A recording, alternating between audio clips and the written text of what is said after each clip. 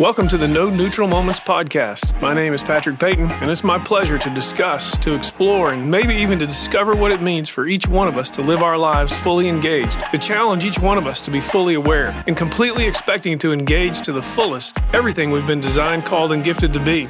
So with all this in mind, let's not waste any more time. Let's go ahead and get engaged.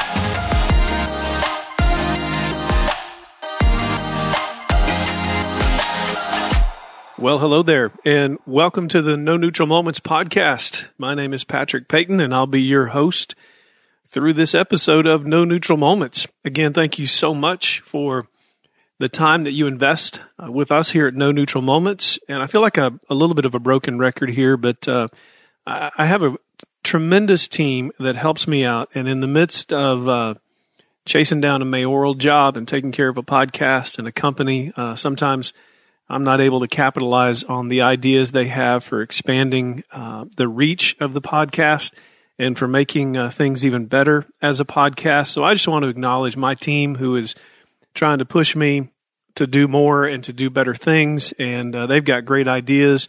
And sometimes right now what I can get to is just getting this thing recorded. So I also want to just thank you as an audience. It's incredible. The attention you pay to this podcast.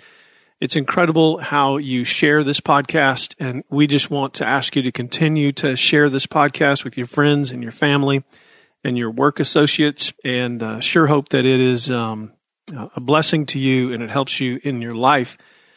Sometimes people ask me, how do you know what you're going to talk about in the podcast? And quite frankly, I usually just watch what's going on around me and try to ask myself, is this an example of a non-neutral moment? And full disclosure, by the time you're listening to this podcast, who knows where we're going to be with the presidential election? I had this whole political thing I was going to do today. I'm recording this on Wednesday, the day after the voting day. I was going to say the day after the election, but I don't even know when the election is going to be over since it wasn't the night of November 3rd. And I had this whole spiel that I was going to give you, and it was going to be along the lines of what a follower of Jesus's response should be related to politics. So I got this whole thing churning. I'm ready to go on it, ready to get after it. And it's Wednesday afternoon while I'm recording this. And on Wednesday mornings, every other Wednesday morning, I go do this radio show here in town. All this is about how do I get to the No Neutral Moments podcast episodes. And this is how we get to this one. So I go to the radio station. I try to get there early. I'm one of those kind of people that likes to get to appointments early, which usually means I sit outside in my truck and have a book or something that I read until it's time to go in. And this is no exception.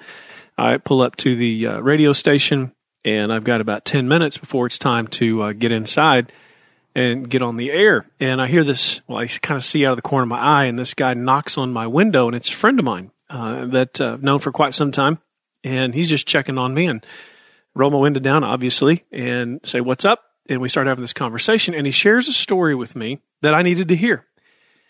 And literally, when he leaves, and we say goodbye, all the niceties to each other, have a great day, and he takes off. His office is actually in the same building I'm getting ready to go into for this radio show. When he takes off, I have one of these moments where I just go, "My goodness, that was a literally non-neutral moment," and I'm going to talk about that. And so that's what I'm going to talk about today. So let me just tell you the story that he told me, and then I'll sort of turn the corner here. He was telling me the story about a lesson he learned and from his mother just recently, and the story he had learned from his mother was they were in the midst of a conversation, and his mother started drawing pictures in the carpet in their house. And he basically said to his mother, "What are you doing?" And she said, "Well, you talk about Jesus. And I remember this story that at one point, Jesus, the person who's in control of all things all the time, started writing in the dirt when people started confronting him and exacerbating a situation. And the first thing he did was get down there and start writing in the dirt. And she basically says to my friend, her son, maybe you need to take a lesson from Jesus. Now, that's a little bit of the story. And you say, really? That kind of, you thought that was a non-neutral moment? Well, let me explain. Because as I sat and thought about it, I thought, in the midst of this season that is filled with such noise and chaos, I mean, think about it. Whether it's Twitter, whether it's Facebook, whether it's your email, whether it's a text message, whether it's television and all the different news stations and everything else. I mean, whatever is going on out there, every corner, there's so much noise and there is so much chaos. And so I got to thinking about that story, and I even went back, and when I got back to my office over the lunch hour, I read the story that my friend was referring to that's found in the Bible in John chapter 8. And I want to, so here's what I'm going to do. I'm going to talk to you guys about two rules that I was reminded of this morning. And they are rules that I needed to be reminded of, especially when the pressure and the tension of our lives is escalating. And I don't know of anybody right now that doesn't have pressure escalating in their lives. Even to a small degree, we all seem to have pressure escalating in our lives. And so the two rules are going to be the following. The first one is going to be the 24-hour rule. 24-hour rule. It was a rule that I have tried to apply, not successfully all the time, but I learned it several years ago from a business executive that I've never met, but I listened to him speak, and I thought, that's a good rule, and I put it in my life.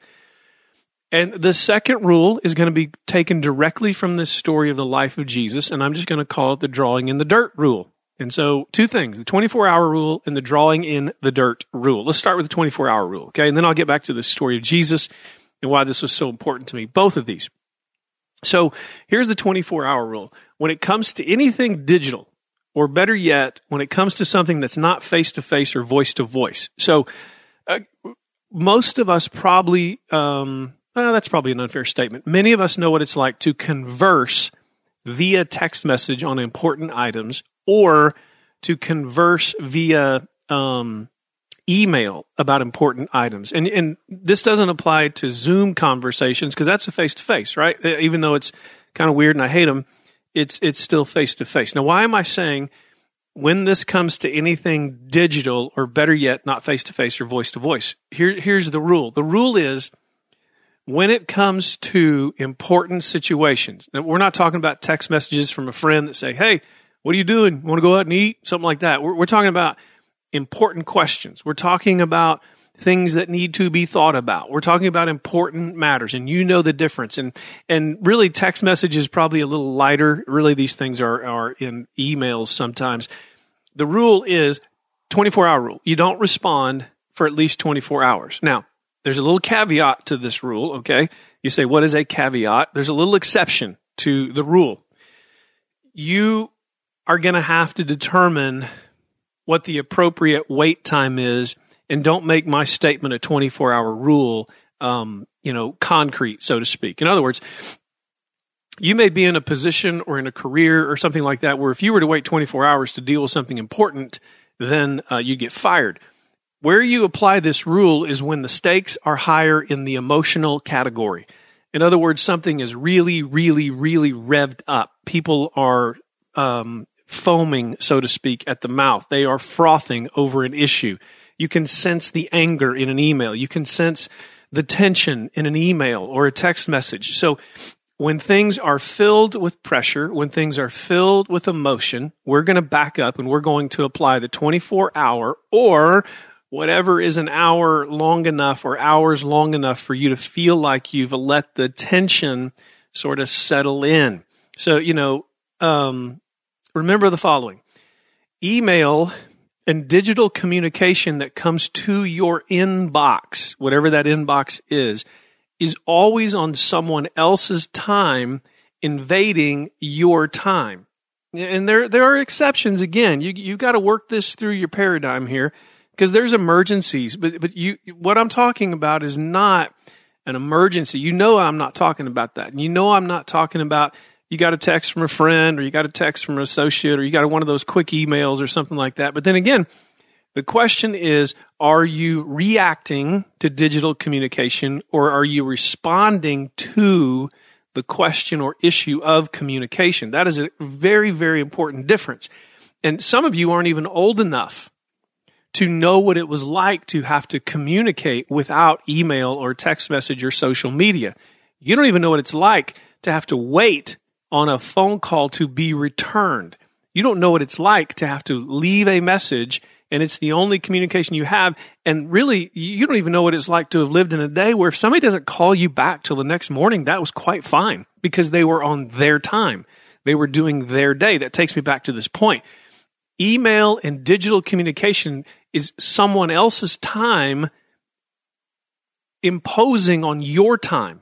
And so it's going to beg the question, are you controlling the events of your life so you can apply the 24-hour rule? See, if you're controlling the events of your life, then the response needs to be a planned event and not a reaction. Or at the very least, your response needs to be placed in a planned time for such events. This is a discipline I have a very difficult time applying, but what I try to do is deal with email in blocks when I am prepared to answer these questions rather than all of them all the time, anytime they arrive. I don't have anything on my phone that alerts me that I have a new message. I want to be able to look when I want to look to see new email messages or text messages. This is so very hard because we literally, and all of you know this, Simon Sinek's talked about this and other people have talked about this, whenever we see or hear the notification, there's literally a chemical response in our body and we want to respond to it. That's why it's literally addictive to see the little red dots on your phones or to hear the chime that says you have a message. It's literally an addiction. So we feel more needed and more important the quicker we respond. So I'm just going to stop with that, let you sort of marinate on that, and encourage you with the 24-hour rule or whatever you think is the acceptable time rule so that you are responding thoughtfully rather than reacting in the moment. And just in case, I feel like I have to say this all the time, you have to be wise to decide, is this something I should respond to right now or react to right now, or can I pause and respond to it appropriately? Don't be afraid to pause and respond. So let's get to this next issue. I told you I'd talk to you about two things, 24-hour rule and drawing in the dirt. So let me review the story for you that's in the Bible. Whether you believe the Bible to be true like I do, or you think it is a book of parables that are just stories that have a spiritual meaning from an earthly story, but you don't think it's inspired or authoritative, then just treat it as a story because it's still a tremendous story. And remember, this comes out of a conversation in the parking lot this morning. But in this story, which you can find in the Bible in the book of John chapter 8, there are some incredibly religious people in Jesus' time. They had these names called Pharisees and Sadducees. And they were basically the very religious people. They knew all the rules. They knew all the law. They knew exactly how to do everything you're supposed to do in order to be accepted by God. And the reality was Jesus had come in and he was going to wreck their religious world. And so the story's crazy in the sense that Jesus is in the temple area, which is, the important religious area in this story. And the Pharisees and Sadducees actually, the story says, they bring to Jesus a woman caught in the act of adultery. That is filled with so many questions, just who caught the woman? Did they find the woman? One could even surmise that maybe one of them was the offending party and then became very religious and started blaming her. But you have basically a group of men who are religious bigots, and they have found this woman who has broken the religious law.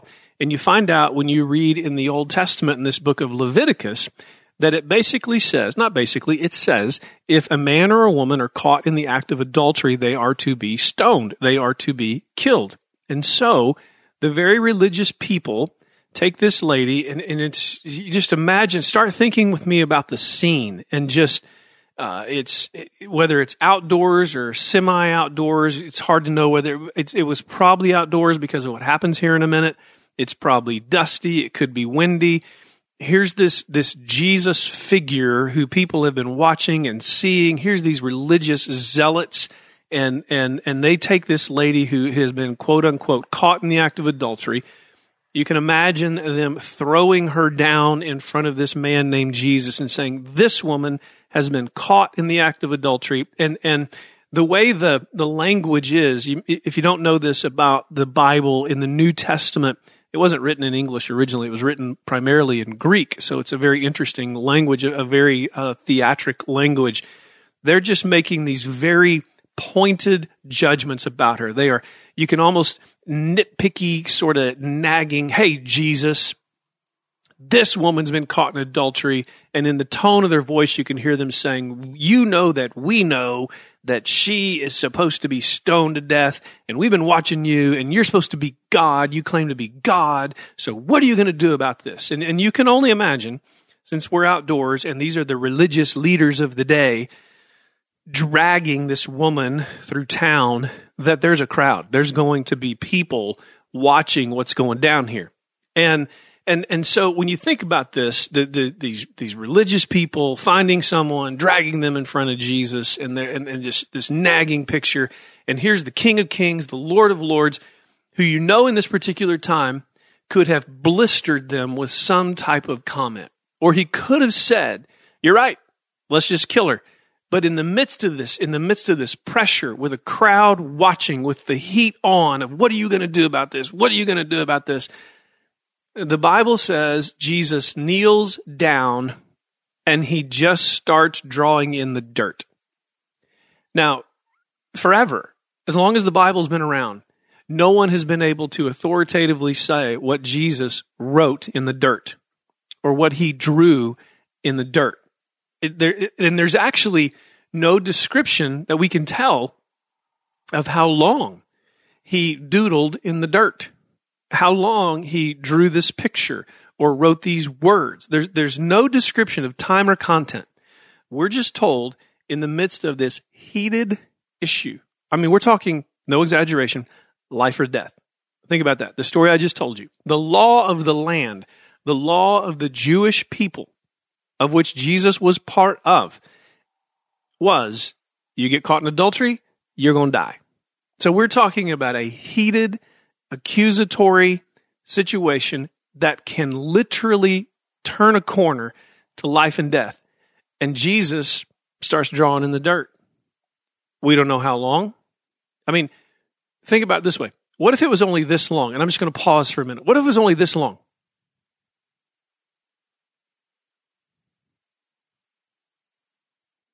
I mean, that is uncomfortably long. And you know, for him to kneel down, start drawing. I mean, my imagination runs wild.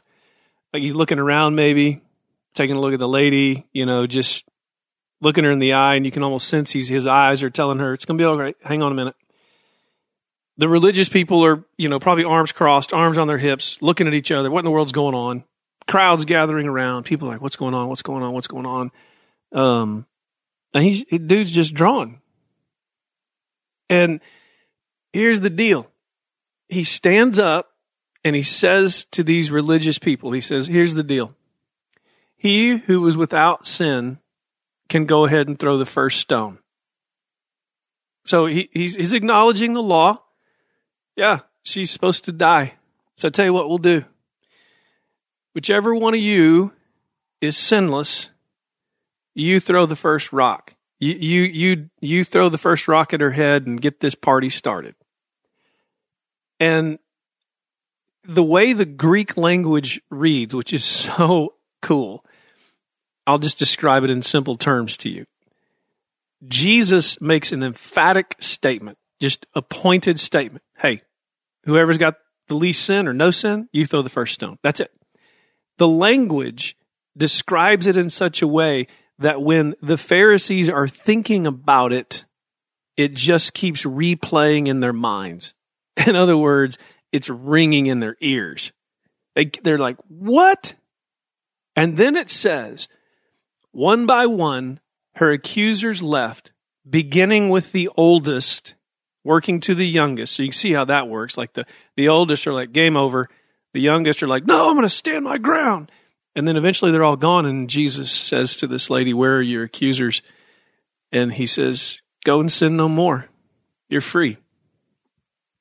Now, hey, what's the point of this whole thing? Well, you've heard me talk about your security, your identity, your belonging, and your purpose. All of these truths that we've learned so much about that I've been able to pass on to you from Dr. Kathy Cook. Is your trust secure enough? And do you understand who you are? And do you have confidence in your belonging and at least some clarity in your purpose that you are strong enough as an individual that when it's all blowing up around you, you can pause for a moment and draw in the dirt to the point where people have to think, I wonder what he or she is thinking. I wonder what he or she is going to say. So that in the midst of drawing in the dirt or applying the 24-hour rule, you can get your thoughts together. You can work through your values and your personal constitution. You can pause for a minute and think about what you really believe in and what's really at stake here and realize that whatever this moment is, that many people want to see a reaction, that this isn't a neutral moment, that it's an engaged moment that needs to be filled with purpose that comes from a responsive person who's willing to pause and draw in the dirt because you see life bigger, you trust a bigger God, you have a bigger vision, and you're ready to respond. You see, it's easy to react. It's easy to react. Sometimes I'm so guilty of acting like my brain and my life is like my funny bone. You hit it and all of a sudden my arm flies. And sometimes when things hit my brain, my mouth flies off. Or an email comes across and my fingers just start igniting, so to speak. But maybe in a day and age when there's so little civility, and I don't care whether that's about a Democrat or a Republican, a religious person or a non-religious person, when there's so little civility and just respect for humanity, and everything seems to be a reaction, that a tweet just now gets a tweet right now, and we respond to this post, and we respond to that post, and we respond to that email, and the word respond's the wrong. We react. We have a world made up of reaction. But maybe it's time that we start a movement of people who just apply a 24-hour rule. And maybe we start a movement of people who say, you know what, I'm going to spend some time here in the dirt drawing some pictures. And then when I get up, what I say is going to be a proper response and not a cheap reaction. No such thing as a neutral moment, folks. God bless. We'll talk to you again soon.